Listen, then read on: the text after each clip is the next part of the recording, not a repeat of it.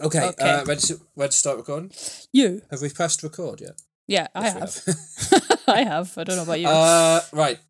Two friends just made a podcast. Two good friends just made a podcast. Two friends just made a podcast.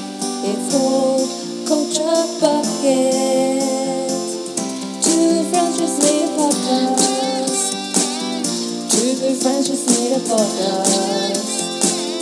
Two friends just made a podcast. Culture Bucket, Georgia and Alex. Hi everyone, welcome back to the greatest podcast in the universe where two great good best friends talk all things pop culture.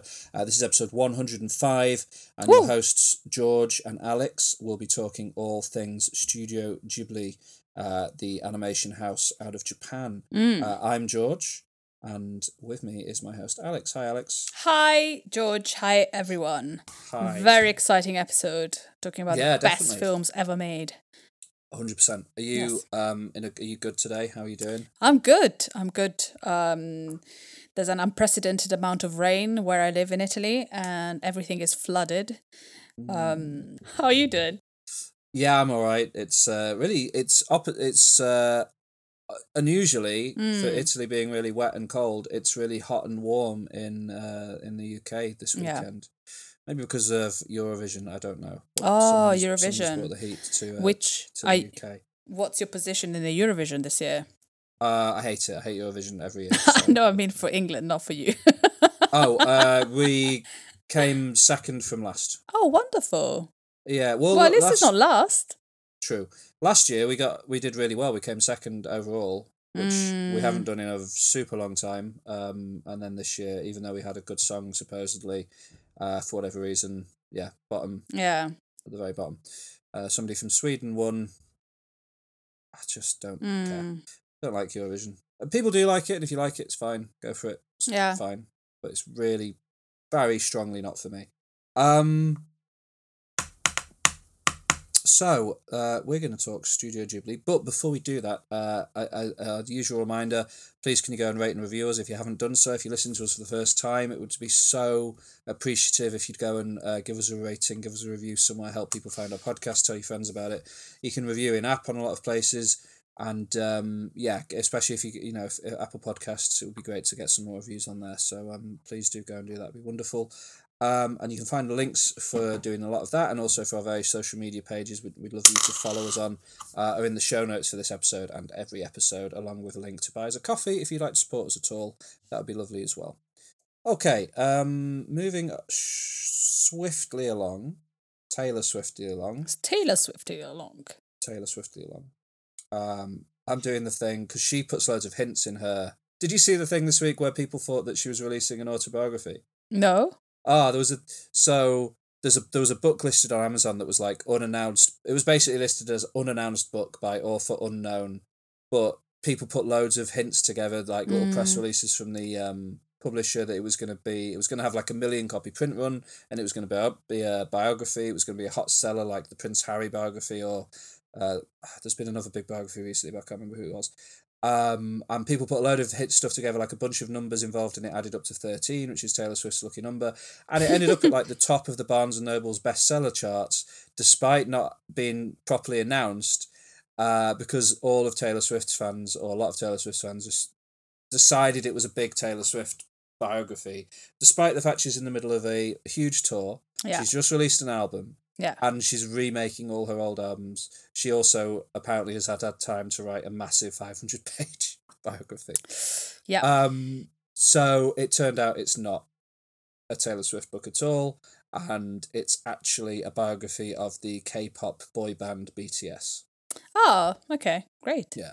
Which also, she's starting a new relationship with Matt Healy from the 1975, which I don't know how's that going to work out, because he's a strange guy. He's a strange guy. It's an odd... Who knows? Whatever. Maybe they're just friends, and that's the other thing. That's the problematic thing. They could be friends, like what I was saying last week about Love Rosie. There was a photo of them they were holding hands in New York, Alex.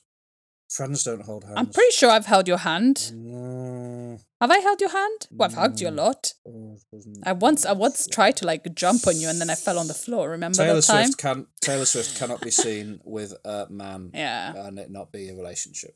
Do you remember the time that I tried to jump you? Yeah, I do. Yeah, and you fell on the floor because I forgot to like close my hands. Yeah. Best time ever. So. That was interesting. So yeah, that I think various places have agreed to refund all the fans that ordered it thinking it was a Taylor Swift book. Poor BTS. Poor BTS. I think they'll do absolutely fine because they're on their military service at the moment. Yeah. So the idea is it's going to tide fans over until they come back in 2 years. That's crazy. Yeah, in 2025, right? Yeah. Mad, absolute madness. So yes, do women don't have to do military service in Korea, or do they? I don't think so. In North Korea they do, but in South Korea I think it's just the men. Yeah, it's just South Korea because in North Korea everybody has to do them. Blackpink aren't going anywhere then. No. No, have you heard Jisoo's new song? No. Flower. Is it good? Well, I love it. I love them. Yeah. So, yes. I was saying that because I'm going to start dropping loads of hints about Taylor Swift because we're doing a Taylor Swift episode at some point. So it's little cheeky hints. I mean, I've just said it now. Yeah, exactly. So you're already giving little out hints. Yeah. We've specially tailored today's episode to be for fans of anime. Yeah. Little hint there. Taylor. I don't know if anyone picked up on that. No. Let's move swiftly along to the top 5 for today, which is Studio Ghibli movies. You're a big fan of Ghibli, right? I'm a big fan of Ghibli movies. I love them. On all things Ghibli, you've been to the Museum of Ghibli. I've been to the museum. Short films that you can only watch if you go to the museum. Yeah, so I've been to the museum 5 times. So I watched 5 different short films. For people that don't know, that's impressive because it's unfairly difficult to get tickets to that place. Yeah, but I managed to go every year for the past few years. Well, no, during COVID I couldn't go, so last year I went back and it was it's like being back home. And also last year I managed to go to they opened a Ghibli park in Nagoya, Japan, which is basically Disneyland of Ghibli. So they made all the houses, and there is Satsuki and Mei's house from My Neighbor Totoro. There's the house from The Cat Returns. There is this massive warehouse with you can go into Harrietti's bedroom. It's wonderful, but they just opened, so everybody was crazy. There were so many people, and so I have to go back and have a better experience. But you can have like sandwiches, like porco rosso sandwiches. It's insane, and so yeah, I love Ghibli. It's such a beautiful thing, a beautiful portrayal of things. Oh. Yeah. So to start with the name, do you know where the name Ghibli comes from? No. So Ghibli, so as if we have Ghibli fans in listening, Hayao Miyazaki loves kind of European things and Italy.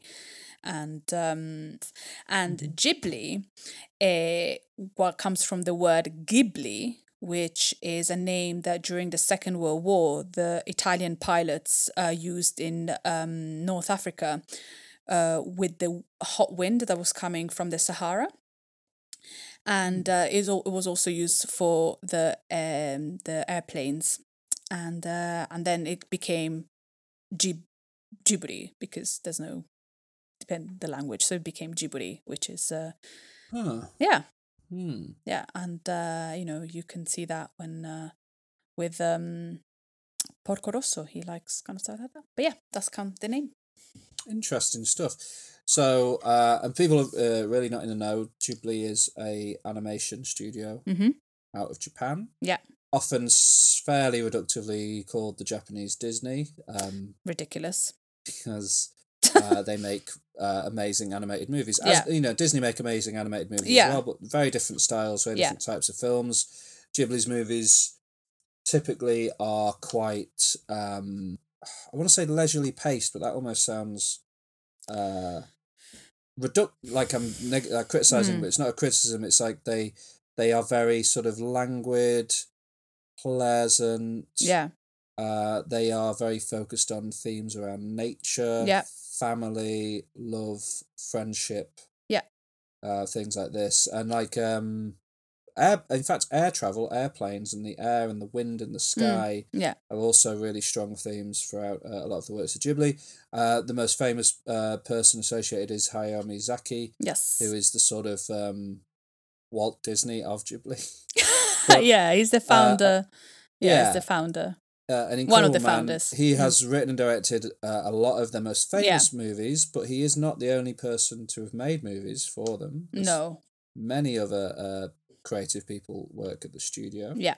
Miyazaki is now a fairly elderly man and is currently in the production of what is again been promised to be his final film. But he's claimed to have made his final film. I think Ponyo was the first one he said was his last movie. Maybe so Ponyo was going to be his last one, and then he did the Wind Rises, and then he's doing How Do You Live Now.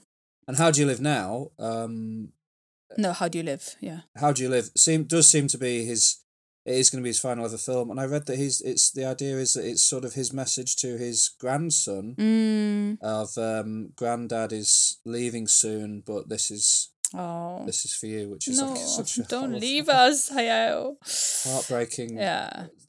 But that idea that sums up his entire aesthetic and style, really. Yeah.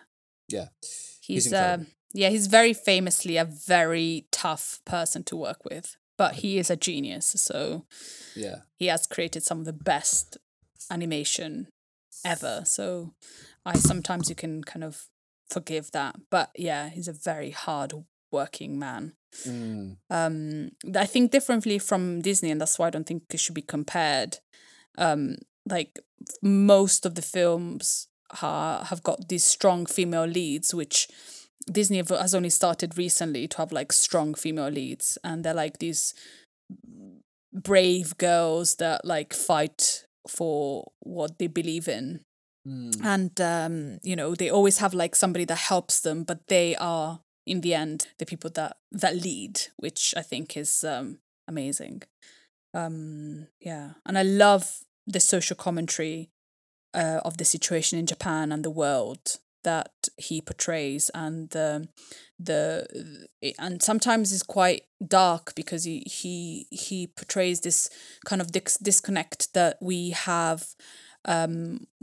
now have thanks to industrialization, this disconnect that we have with nature and how important nature is, and so in a lot of the themes of his films, it's just like we are not protecting nature, which needs to be protected, and also we're not protecting. We haven't protected minorities and minorities tribes that were in Japan have been eradicated, which show in some of his movies, and the way he hates war, like you can see it in like he hates war, he hates violence, and he's just so adamant that is so.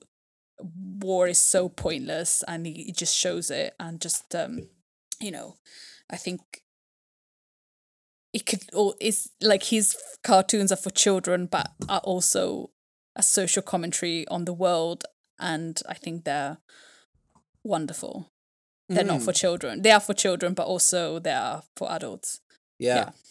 An interesting thing to do, a side of Ghibli where you can kind of favourably compare them to Disney is Walt Disney's work in producing really, really high quality English dubs of most, if not all, Ghibli movies, starting in, was it the late 90s this happened, or the early 2000s? So one of the few anime studios where you kind of can. I tend not to, but you can. I think justify... it's such a waste. I think it's because the characters of like the dub, the voice actors in Japan are so good that I think you just lose so much by dubbing these actors.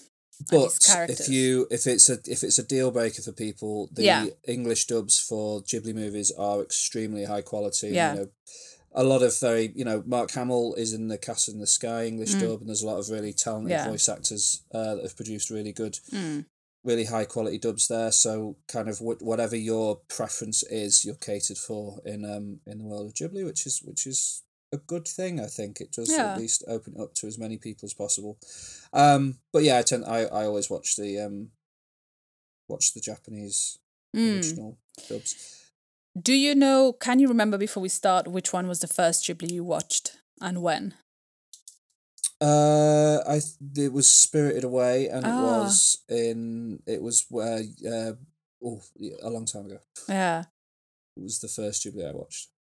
Yeah, I grew up on anime because that's the only cartoons we had in Italy. But Ghibli was never part of the pictures. Well, I think again it was the involvement of Disney that it brought the films to Europe and America and stuff. Yeah, definitely. And the first film I watched was My Neighbor Totoro. And I was the second year of uni, and I was like, what the hell is this? And it was in English, and so this was like, Ellie and Dakota Fanning as May and Satsuki, and it was just like, I was just like, I was loving what I was seeing, but the fact they were like, Totoro, and this, like, I just was like, what the hell? But then I managed to watch it in original language, but yeah, that was the first one. Totoro. Totoro. Yes. Yeah, I mean, I was a little film nerd watching the Oscars in 2003 or whenever it was, where Spirited Away was nominated for Best Animated Film. I don't think it won, but it was nominated for Best Animated Film, and that was the first time I'd ever seen any clips of a Ghibli movie, was the clips they showed during the Oscars for Spirited Away, and I didn't even know what Ghibli was, I think, and I was taken aback by the quality and style of the animation, and I knew I wanted to watch that movie, so that was where I started, and then over the years I've watched a few more, but I think you've definitely seen the many, many more than I do. But my list, I think, is going to be quite... Because you know my which list ones... is very Miyazaki heavy. Yeah, same. Yeah. But... Yeah. But it's fine. I think we're going to have lots of overlapping. Like, I love others, but there's the ones I chose are the ones I watch so many times, and I'm just so fond of them. When you look up the list of Ghibli movies, the ones that Miyazaki hasn't made often seem to be, it's a small town and the school children are having a grow up. They're growing up together, and and it always looks a bit. There's not enough fantastical stuff to draw me in. I'm sure that some of those movies are wonderful, but I haven't watched them as a result. Whereas, like, Spirited Away, Princess Mononoke, all these movies have just got images on posters that make you go, I want to see that. I want to know what that is. Which is what makes it so wonderful. Okay, so should we get going? Yes. 5, 4, 3, 2, 1. Our top 5.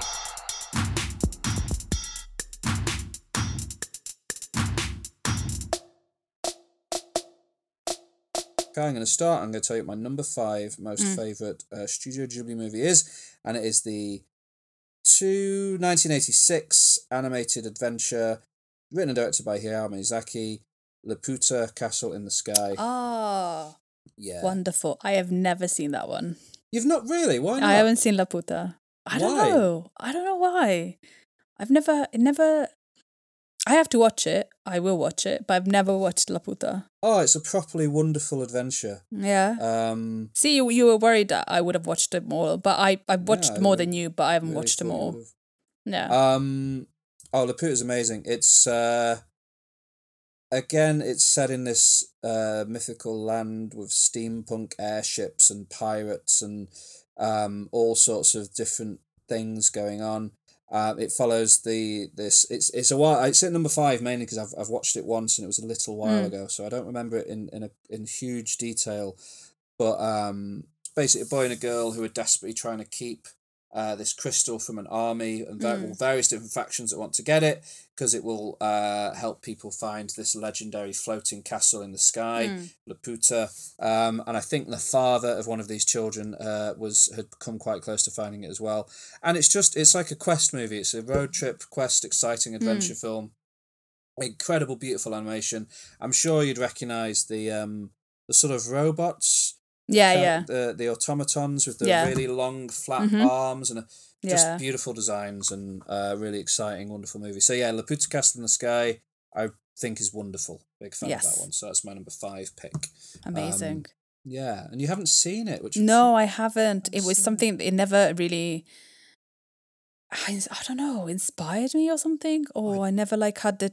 I just don't for some understand. reason. Yeah, but I will. But that's probably my homework. So I'm excited to watch it. Yeah, I 100% guarantee you've seen every other movie on the list. So I think you've seen all my movies on my list. You didn't see one of them.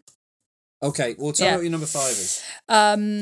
We forgot to talk about, before we carry on, we forgot to talk about the man that makes most of his scores, which is Joe Hisaishi, which adds to... Oh, well, I don't know much about that, so you need to... Okay. But Joe Hisaishi is the man, the composer that makes most of his scores, which creates this beautiful music and this beautiful soundtrack to his films. He doesn't do all of them. But you will know you will know who the films that he scores, which Nausicaa of the Valley of the Wind, Laputa Castle in the Sky, My Neighbor Totoro, Kiki's Delivery Service, Porco Rosso, Princess Mononoke, Spirited Away, Howl's Moving Castle, Ponyo, The Wind Rises, The Tale of the Princess Kaguya. Yeah, it's a lot of and he's amazing. He's I always miss him, or he's always sold out. He does these concerts where he shows the scene and then he does live. He conducts this live orchestra, and it's wonderful. But he adds to the beauty of the Ghibli films. So my number 5 is very simple. The first film I've ever seen by them, and I love it. I watched it so many times, and is My Neighbor Totoro, which is directed and written by Hayao Miyazaki. It's just the story of Satsuki and Mei. Who they settle in a country house with their father, and their mother is in a hospital, and they explore this new home, and they encounter some spirits, and one of the spirits is Totoro, and it's just their kind of like life and adventure. But then they also have to deal with themes of loss and death and grief and it's just crazy, isn't it? And apparently it's inspired by Miyazaki and his brother, who their mother had was sick for a long time in hospital, and the reason he chose 2 girls is because it was a bit too close to home to choose 2 boys, and also it's just beautiful, and it shows the wonderful nature of Japan, and that's another thing that he wants to show. And it's inspired by somewhere that he used to live in, which is in Saitama Hills, and that's another thing that he does. He gets a place that he likes, whether it's in Europe or in Japan, and he just portrays it in the most beautiful way. So Totoro is just green, and these trees are wonderful, and the skies are blue with it's just so good. And there is Totoro, who is just the best little thing that you could possibly meet. Wouldn't you say? Yeah, Totoro is Ghibli's Mickey Mouse, right? Yeah. I hate comparing them, because it's such a... He is the logo for the studio now, though, right? Yeah, it is. But it's just such a... Do you know what I love? I watched recently on a coach Toy Story 3, and there is a Totoro toy. Yeah, there is. Plush toy in that movie, and there's a kid just playing with it, and I'm like, that wouldn't be. That wouldn't just. That's a specialist item, that Totoro plushie. Love a bit of Totoro. But there is also like a Totoro in Porco Rosso. flying from the sky. So Totoro is like kind of like a yeah, a beautiful thing. And I've got Totoro Totoro. and Cat Bus are two of the most Yeah. defining images, aren't they, from that film? If you go to the Ghibli park, you can go in the cat bus, because in the Ghibli museum, only the kids can go in the cat bus. But in the Ghibli park, you can actually, as an adult, go in the cat bus. And it's just, it also kind of, it's very lovely and fluffy, but also it's very deep, and it does, it shows like this kind of ancient beliefs of like spirits being around, and everything is alive. Yeah. Funnily enough, a little bit of trivia. It was a massive flop at the box office. It came out at the same time as Graves of the Fireflies. And, Wasn't it a double bill? Yeah, it was a double bill. Can you imagine Grave of the Fireflies, which is like heart-wrenching. And have you seen it? No. Yeah, it's heart-wrenching and terrible and horrible, and you're like, ugh. And by the end, you're just like kind of, and then Totoro, which is like the most lovely story. I don't know if I could handle it. I don't think I could handle life after watching Graves of the Fireflies. But one thing I love about Totoro is how much it's from, like, it's about these ancient beliefs and ancient spirits and things, but because the whole film is from the perspective of children, they just take it all completely at face value. They don't it's not got like someone being absolutely freaked out by Totoro or anything like that. They're just like, he's here and we're friends with him, and it's a lovely thing. And I really like that movie is really told from that point of view. I think it's a beautiful thing. He really respects children, and that's one beautiful thing about Miyazaki. Doesn't respect his workers, but his children,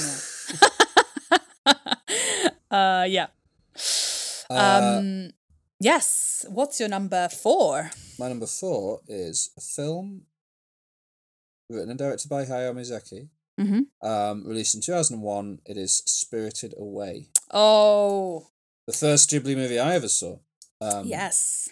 And didn't fully understand, because this one more than most. This one the most, maybe? There might be others. This one really, really lives within Japanese folklore and tradition and beliefs to like a really strong degree. The first time I watched this movie, I don't think I took much or any of it in. Just even the concept of a bathhouse and what that means in Japan as opposed to the rest of the world is such a different thing. It follows the adventure of Chihiro, 10-year-old girl who is moving house with her parents, and they end up in this strange world of kami, Japanese spirits, and her parents turn into pigs because they eat all this food, and she goes on a mission to turn them back into humans by going to this mythical spiritual bathhouse and getting a job with Yubaba, who runs the bathhouse, who's this terrifying witch with the biggest face you've ever seen in your life. And she has to basically try and work out what's going on, how to free her humans and how to get back to the human world.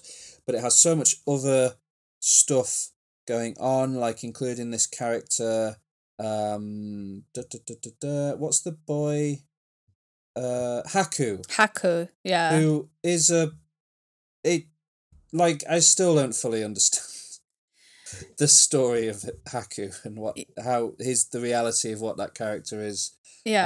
Continues to baffle me to a degree, but it's beautiful. Looks really nice. And the guy underneath, the guy that runs the furnace with all the arms, it's just got and no face. The demon. It's got more visual wonder in a single frame than most other animated movies have in like the entire runtime of them. It's just full of wild, fascinating designs, and I wish I fully understood everything that was going on at all times. But I feel like there's a lot of really specific cultural things that are kind of will bypass most people, but it doesn't matter because it's still an amazing and beautiful and wonderful movie. Big love. Yeah. Like, for what I remember, like, Haku is the god of, it's a god of a river. Yeah. And the river, unfortunately, I think does not exist anymore. And that is kind of portrayed because of maybe the river's been moved and he doesn't know where to go back, and that's why he's there.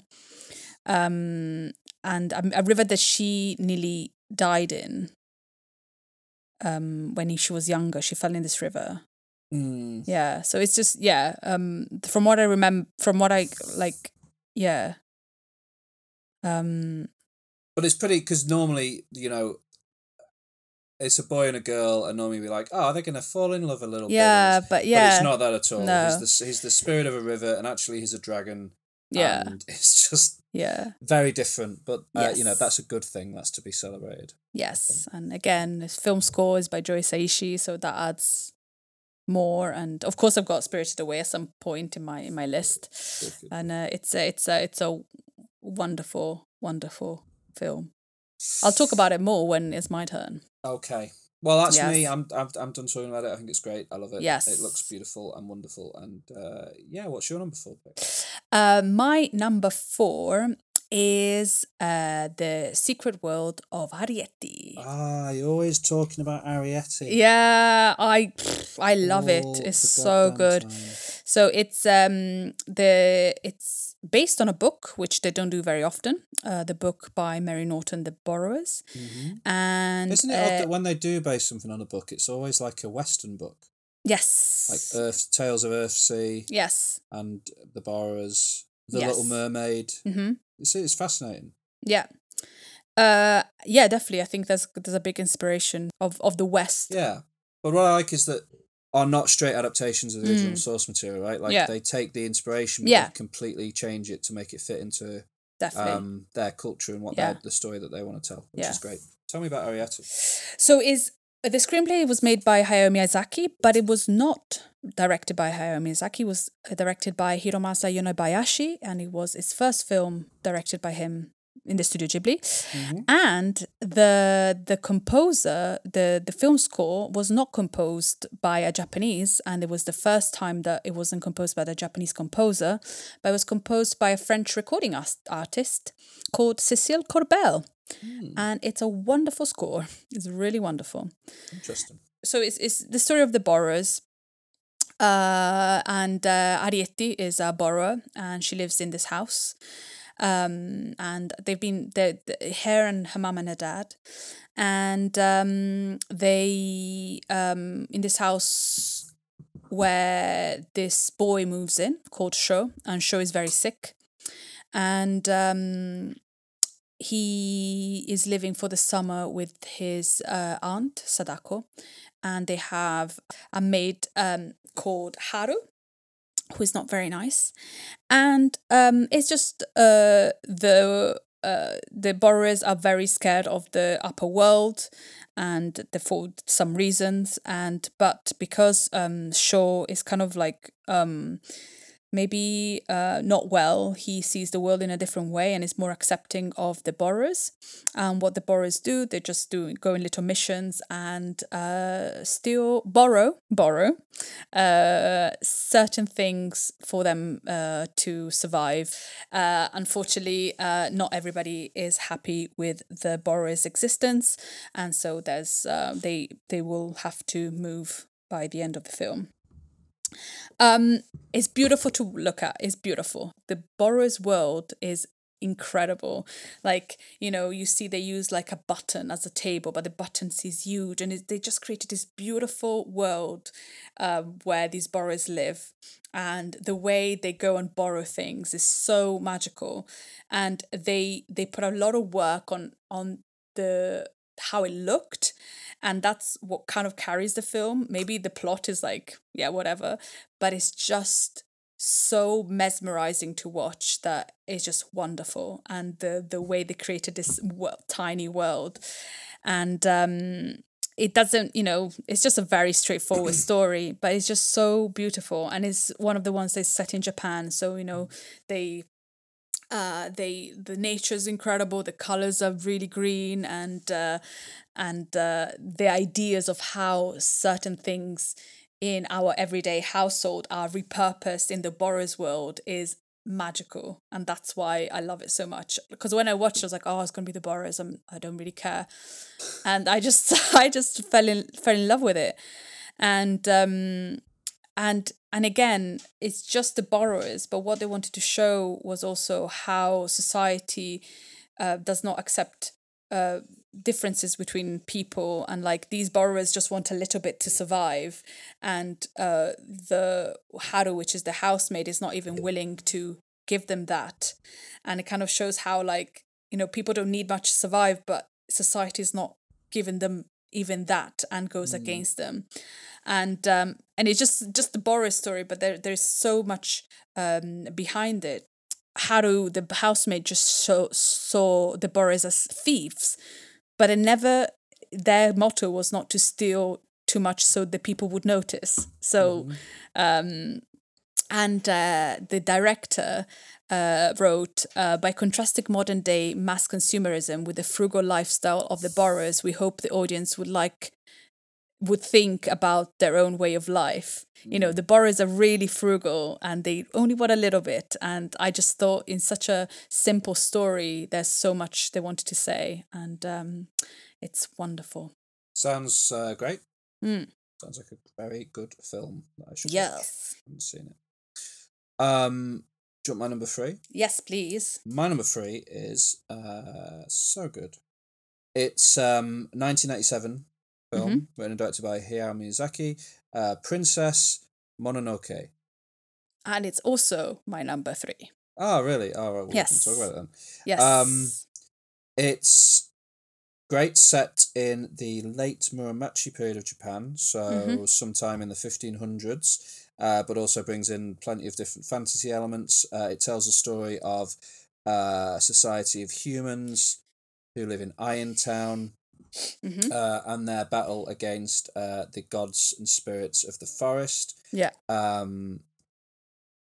Told through the outsider's perspective of Prince Ashitaka, who is the prince of his own tribe, and the movie opens with them being attacked by an evil, demonic, raging spirit that turns out to be the corrupted spirit of a boar god.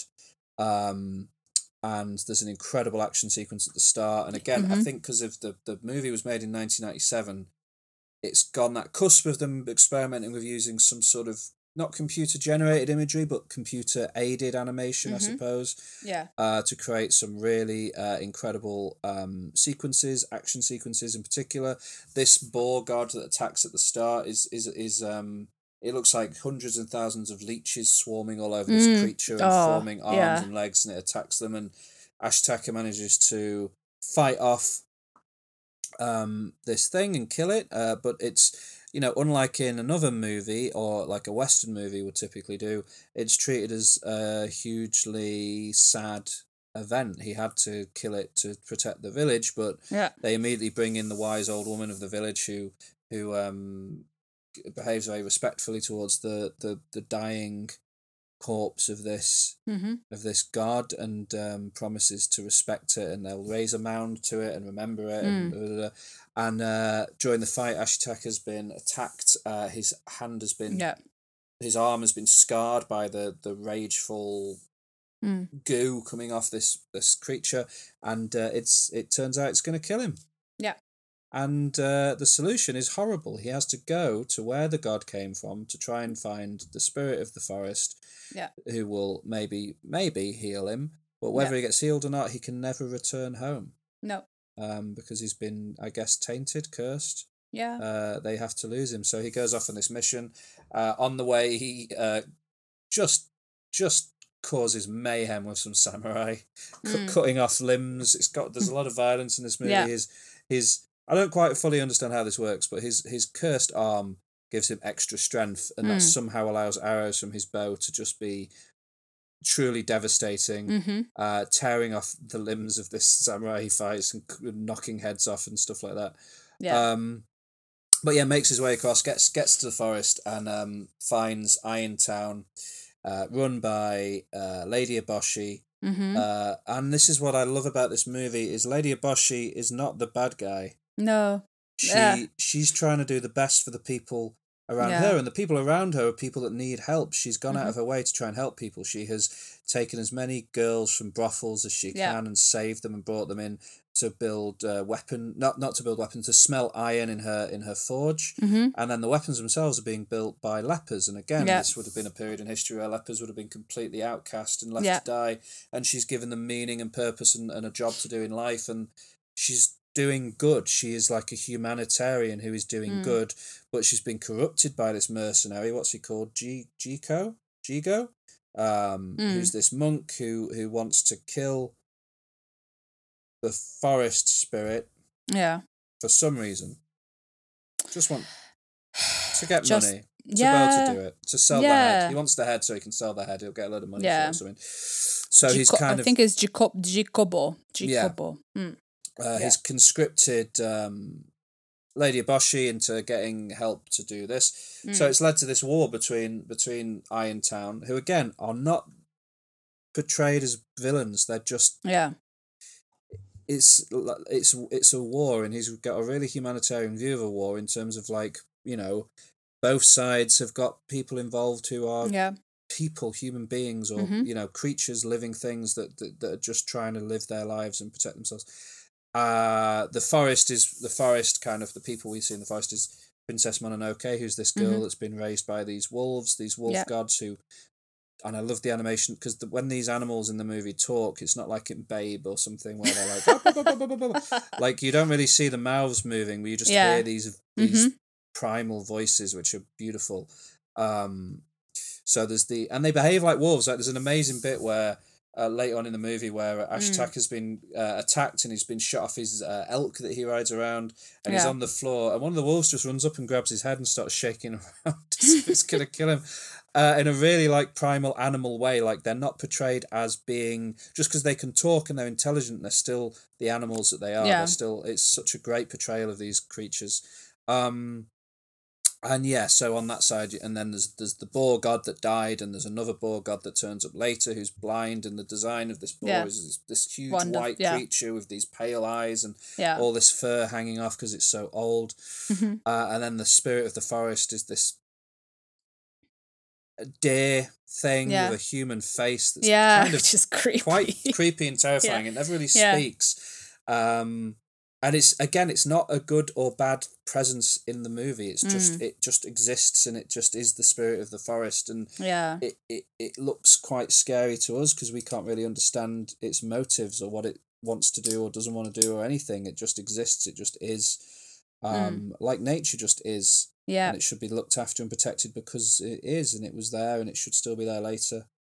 And another beautiful bit of design is the Kodama, the spirits of the forest, which are these little, they look like completely pale, featureless children with just holes for eyes and mouths, but their heads turn and make this rattling noise. And it's just, again, the level of creativity on display is incredible. And what I love about this movie is the way that there's no good guy, there's no bad guy. Ashitaka is an incredible character because he just wants both sides to be at peace. He's desperately trying to.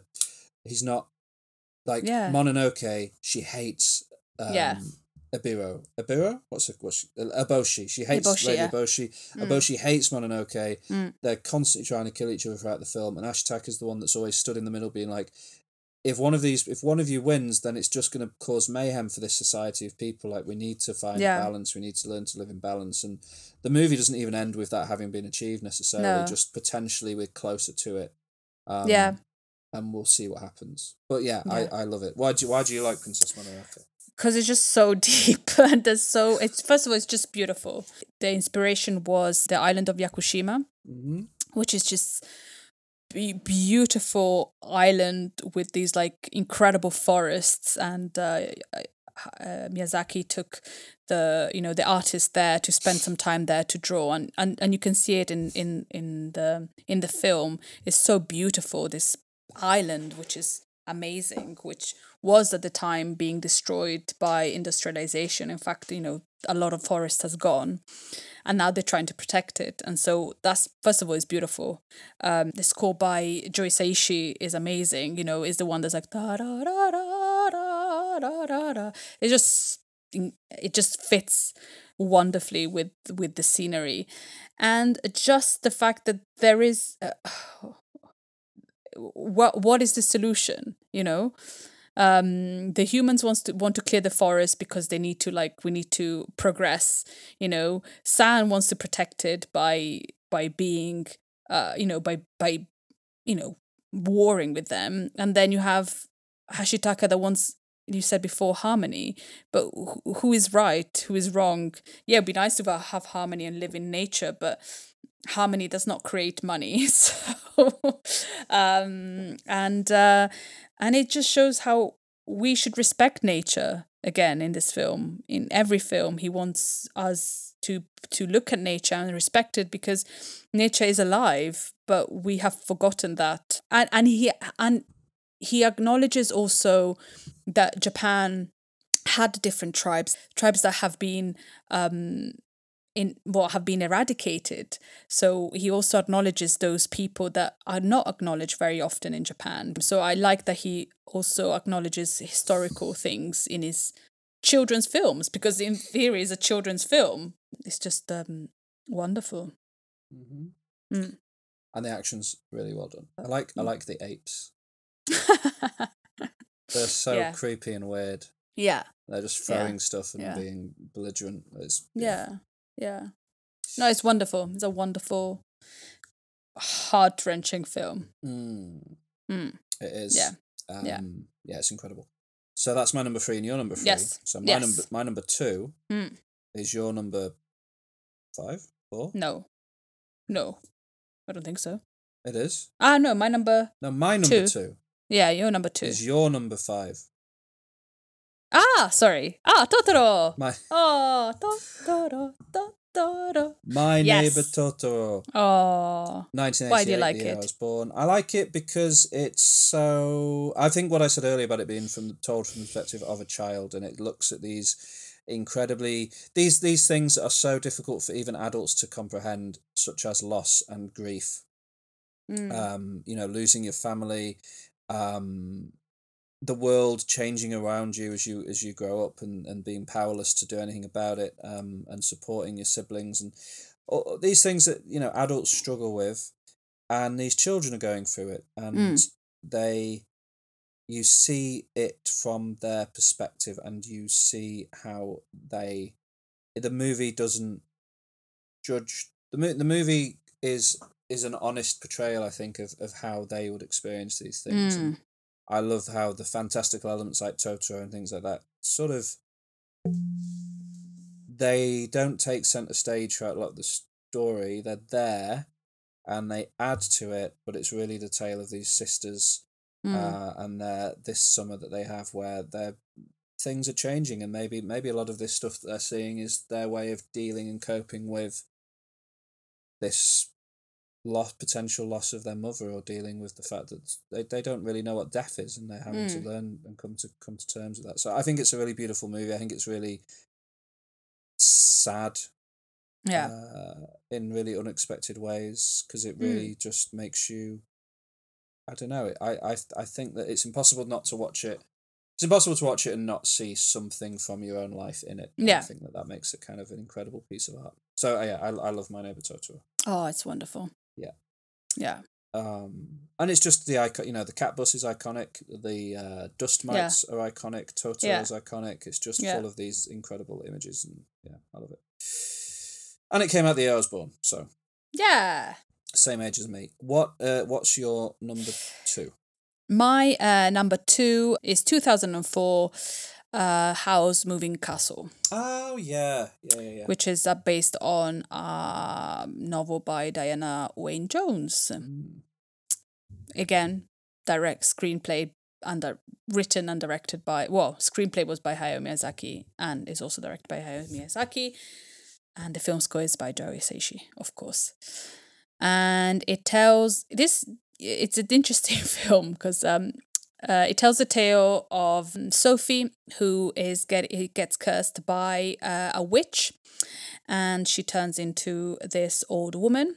The curse also says that she cannot say that she's cursed, so she can't tell anyone that she's cursed. So she runs away, trying to find a solution, and she walks into this. She walks upon this castle, which is a moving castle. And here she meets the Calcifer, the fire demon. And she also meets Howl, who's a wizard who is always seeking beauty and very kind of, in a way, womanizer, if you look at it in a way. That's why the witch cursed Sophie, and she has to find a way to break the curse.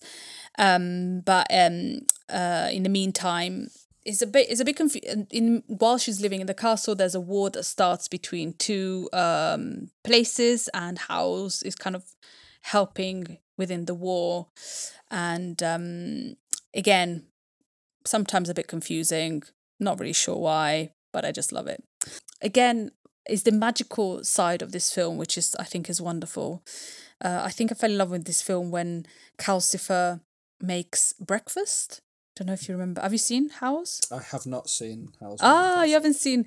There's a scene where Calcifer makes breakfast, and Calcifer is this fire, and he just makes breakfast, and he makes this delicious looking breakfast with eggs and bacon and stuff, and he just cooks it. But no, Sophie makes a breakfast cooked on Calcifer, but it just looks wonderful, and it's kind of like iconic. And that's another thing about Ghibli films. The food they eat is iconic. Like the food that is shown is so beautiful and so rich and so wonderful. In fact, in the Ghibli Museum, sometimes they do special exhibitions. And one of the special exhibitions was the food. And they had all the plastic food in kind of actual sizes. So, in Spirited Away, when they eat the dumplings, which are huge. They were like huge dumplings. Is wonderful. For Miyazaki, war doesn't make sense. And in fact, a lot of things that happen in this film, you're like, why are they warring? There's no reason for the war to happen. And it's confusing to watch, but also I think he deliberately made it confusing because being somebody that hates war so much, he was like, war makes no sense.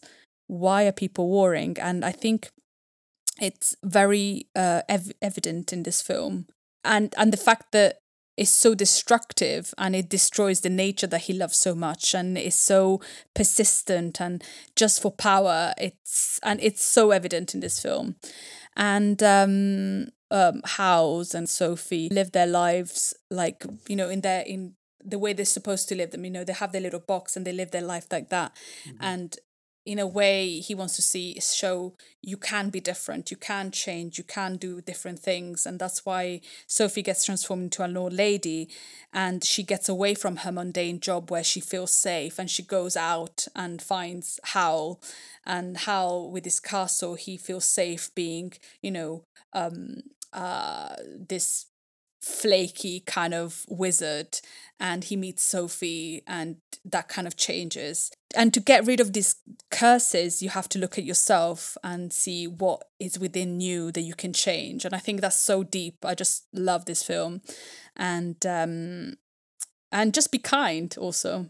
Sophie's really kind to everyone, and that kind of shows that kindness can take you different places. And it's beautiful. The castle is amazing, and the way the castle shifts is just wonderful. Sounds great. It's one I've always meant to watch, but I actually had it on DVD, and the DVD, I tried to watch it once and the DVD was scratched and it wouldn't play, so then I have never seen it.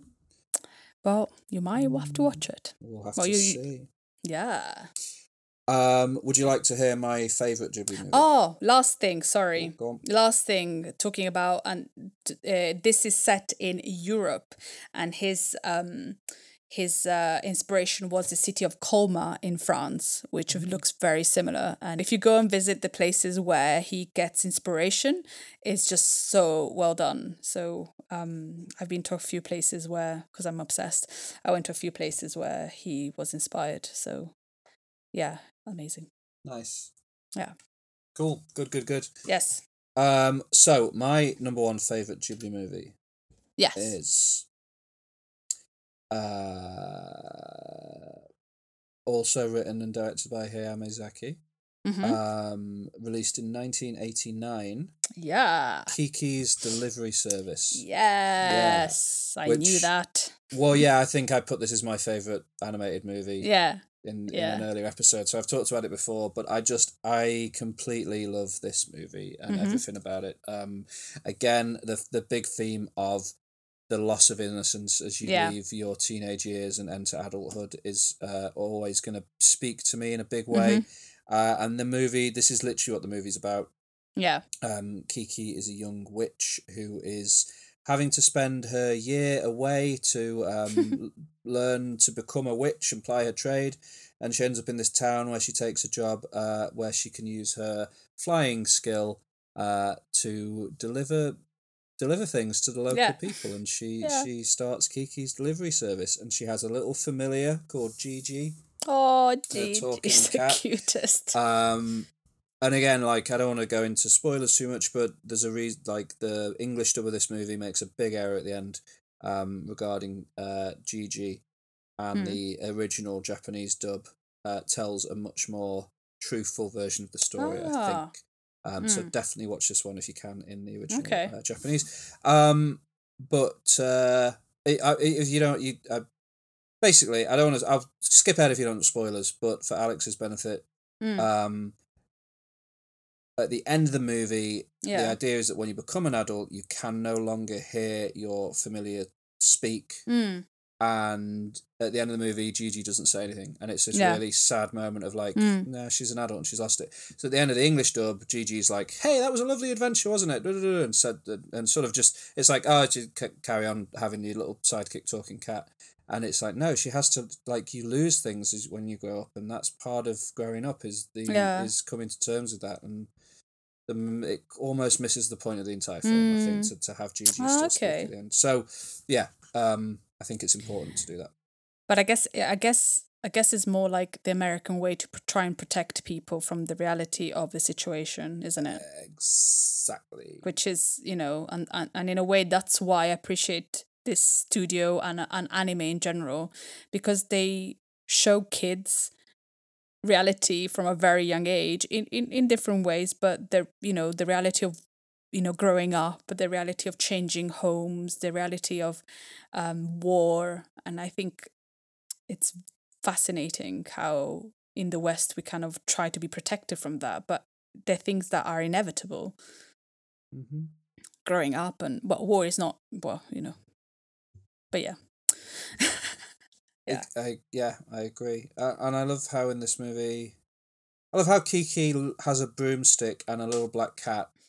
Yeah. And is like a witch in the way that you would traditionally think of a witch, but she's just a really nice young woman. She's not an evil kind of crone.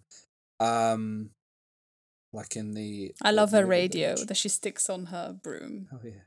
It's so wonderful. Yeah, that's pretty great. So yeah, I really love this movie. I think it's a beautiful tale.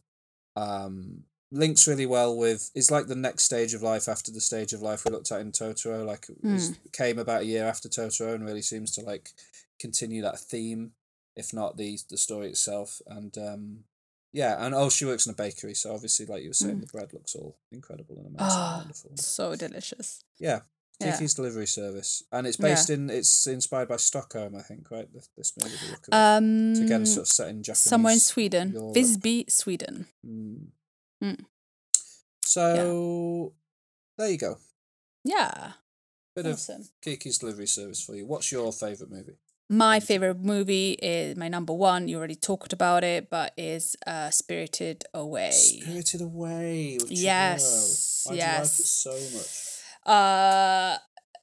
It's magical. First of all, it's beautiful. It's beautiful. It's the idea of like this place that during the night becomes this bathhouse, and we actually visited. Remember, we went to Taiwan and we visited the place where it was kind of inspired, Jufen. And I went this year. Last year I went to Dogo Onsen, where the bathhouse is inspired, and it's just first of all, it's so magical to look at, even if you don't understand the story. It's just so beautiful to look at. And when I found out that this film was inspired by a girl that by the daughter of one of Hayao Miyazaki's friends, and the way that he saw this girl and he put her in sent in Spirited Away and also Princess Mononoke, and the fact that he saw this girl as a really kind of like strong character and he knew a girl like that kind of made me love this film more. You know, he had, and the fact that he is so respectful of Chihiro, which is the main character, and the decisions she makes and the evolution that she makes throughout the film. And, you know, because Chihiro at the beginning is very sad because she's leaving her friends and she's very young. And by the end of the film, her evolution, she's this like young lady that has, you know, helped her parents and has helped, you know, Yubaba's twin sister and has grown up by being alone and facing her fears. It's just so wonderful. And again, like Kiki delivery service and like even Arietti just shows how we grow up and the fear and anxiety that we have growing up and becoming young adults. And but then at the end, he always shows that everything is going to be okay, you know, and it's so positive. In a part of you goes missing, but then it's so positive. And the fact that adults he has not much respect for adults in this one. The parents eat and they become pigs and they don't listen to Chihiro. In a way, it goes, yeah, listen to your parents, but also realize that they also make mistakes. Deep again, very deep. But deep for an adult, not necessary for a child. And then the child will watch it again and then go like, this is what it meant. And I think that's the beauty of it, of beauty of Ghibli films. Yeah. Agreed. And Right. again, Joe Hisaishi does a great thing with the music as well. Nice. Yeah. He does. Yeah. A good, solid, strong choice. I'm going to run through my top 5 again. In case someone's forgot. Okay, I had at number 5, I had Laputa Castle in the Sky. Number 4, I had Spirited Away. Number 3, Princess Mononoke. Yeah. Number 2, My Neighbor Totoro. And number 1, Kiki's Delivery Service. Yes. What about yourself? My number 5, My Neighbor Totoro. Number 4, The Secret World of Harietti. My number 3, Princess Mononoke. Number 2, House Moving Castle. And number 1, Spirited Away. Nice list. Yeah. That sums up pretty much all the Ghibli movies I've seen. So I've got one honourable mention. And it is Nausicaa of the Valley of the Wind, which I've seen once. And it's mad. And it feels less Ghibli-esque than a lot of their other movies. It's like one of their earliest movies before Totoro. And it feels like... it feels more kind of cliche. Like a lot of like big giant monsters and things shooting lasers and stuff like that. But it looks cool and it's a fun movie. But it's a while since I've seen it, so it didn't make my list. Yeah, and I like the name's good though. Nausicaa of the Valley of the Wind. It's a great title. You got any honourable mentions? Honourable mentions. Grave of the Fireflies. Sad. Yes, very sad. Porco Rosso, which nearly made my list, but I had to take one of them off, and I was like, oh no, which is about this pilot that has the face of a pig. It's wonderful. It's just incredible. Pompoko, which is like 65 years long, but incredible. It's about raccoons. And raccoons are kind of sacred in Japan, but the way the film goes is just the fact that raccoons are sacred. However, the forest where the raccoons live is not sacred, and humans are kind of destroying the forest where they live, where they're going to live next is very sad. Pompoko is shorter than Princess Mononoke. Is it? It felt like 65 years long. Just I think because just under 2 hours. Ah, okay. Because Pompoko is just like it's just about raccoons, and it's like. I haven't seen it, so I can't comment. But yeah. The Wind Rises. It's a heartbreaking film. And then When Marnie Was Here is a film about friendship and loss. And yeah. So homework. The only film on my list that you haven't seen is Laputa Castle in the Sky. Yeah. So you're going to watch Laputa Castle in the Sky Yes, finally? I'm excited. Yes. Good. I haven't seen Arrietty or Howl's Moving Castle, so which one should I prioritise? You can decide. I think you might like Arrietty better. Okay. But maybe not. I don't know. I think I'd like to watch Arrietty. So Yeah, watch I'll Arrietty. Yes. And their short films are wonderful too. Yeah, well, I can't go to Tokyo, so. No. It's a shame that you can't watch them anywhere else. Yeah, they should put out like a special Blu-ray of collection of them or something. But yeah, but the cinema you go and see them in is so wonderful. yeah, It's but such it's not very inclusive, is it? Fine. It's not inclusive. So that brings us to the end of that one. Have you seen Tales from Earthsea? No, I haven't actually. I was looking that one up. People hate it. People really dislike the movie because it's wonderful. based on the book by Ursula K. Le Guin, but apparently they changed the story completely. And even Ursula K. Le Guin doesn't like it, and apparently in an odd way, like the book is very much about how there's no, in a very Ghibli way, like there's less good and evil. It's sort of more just different sides of every side has their own perspective kind of thing, I think. But then the Ghibli movie sort of smooths it out a bit and makes it a bit more good versus evil, which seems odd for Ghibli. It surprises me. I wish I knew more about the whole thing. I wish I'd read the book and seen the movie. I've not done either. Yeah. But, interesting. Yeah, as loads. I want to watch Ponyo. I've not seen Ponyo. You haven't seen Ponyo? No, I've not seen Ponyo. Not my favorite, to be fair. I might have to watch it again because I was maybe I went quite hypercritically on it.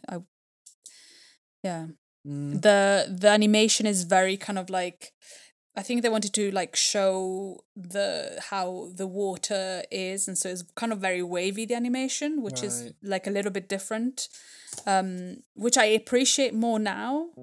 But yeah, it's. Have you seen The Tale of the Princess Kaguya? No, I want to watch that one. Yeah, people really like that one, right? And the animation in that one looks amazing. Yeah, yeah. There's so many movies. Yeah, there's so many. Well, yeah. Let's see. Next time we're going to do some more culture catch up. I'm seeing the new movie from Ari Aster this week, Beau is Afraid. So and it's had a very mixed reaction, so I'll be happily sharing my thoughts on that next week. All 3 hours of it. Yeah. And what else am I going to be watching? Sisu, this Finnish movie about a gold prospector in Finland fighting a group of Nazis. Wow. I'm really intrigued to see that. So I'll have my thoughts on those two, and possibly the new Ben Affleck movie, Hypnotic, but I don't know if I'm going to bother with that one. So we'll see. I thought you meant Air. No, not Air. I don't want to watch Air for sure. But Why? It's about a shoe. I don't care. Have you seen like Jennifer Lopez came out with a film called Mother the or Mother, something? Yeah, The Netflix Mother. film. Yeah. It just seems like a rip off of like a pound shop version of Kill Bill, you know. Oh, my daughter, you know. Yeah. Maybe it's not had great reviews, so it's on Netflix. I don't know why she still acts. Apparently she's really good in it, but the movie that's the thing. But not very good. She's very good actress. Like when she in Hustlers, the last one that she did, that was good, a good film. You know, I don't know why she limits herself to rubbish. I don't know. But yeah, so thoughts on that, and then after that we're going to be doing, to celebrate the imminent release of Spider-Man Across the Spider-Verse Part 1, we're going to be doing our top 5 Spider-Man movies. Yeah. Now traditionally you don't like Spider-Man, so do you have to do some homework to prep for that? Yeah, well, I think I have to watch the second Spider-Man with the Andrew Garfield. Oh, right, okay. And then the last Spider-Man with what's the first one? Tobey Maguire, because I watched the first two. But I watched Spider-Man Into the Spider-Verse, and that's the only ones we have to watch, you know? Tobey Maguire, Andrew Garfield, Tom Holland. Yeah, so there's the and 3 Tom Maguire Spider-Verse. ones, the 2 Yeah. Andrew Garfield ones, the 3 Tom Holland ones, and Into the Spider-Verse. That's Yes. covered it. So that's a total Yes. of like 9 films. So Yeah. a decent chunk to select from. Yeah. So join us for that over the next couple of weeks, and we can't wait to see you for those. Thank you so much. As always, rate and review us everywhere you can, and go and buy us a coffee if you'd like to. Links for that in the Yes, show please. notes for this episode. Love you so much. Thank you. Goodbye. Love you. Bye.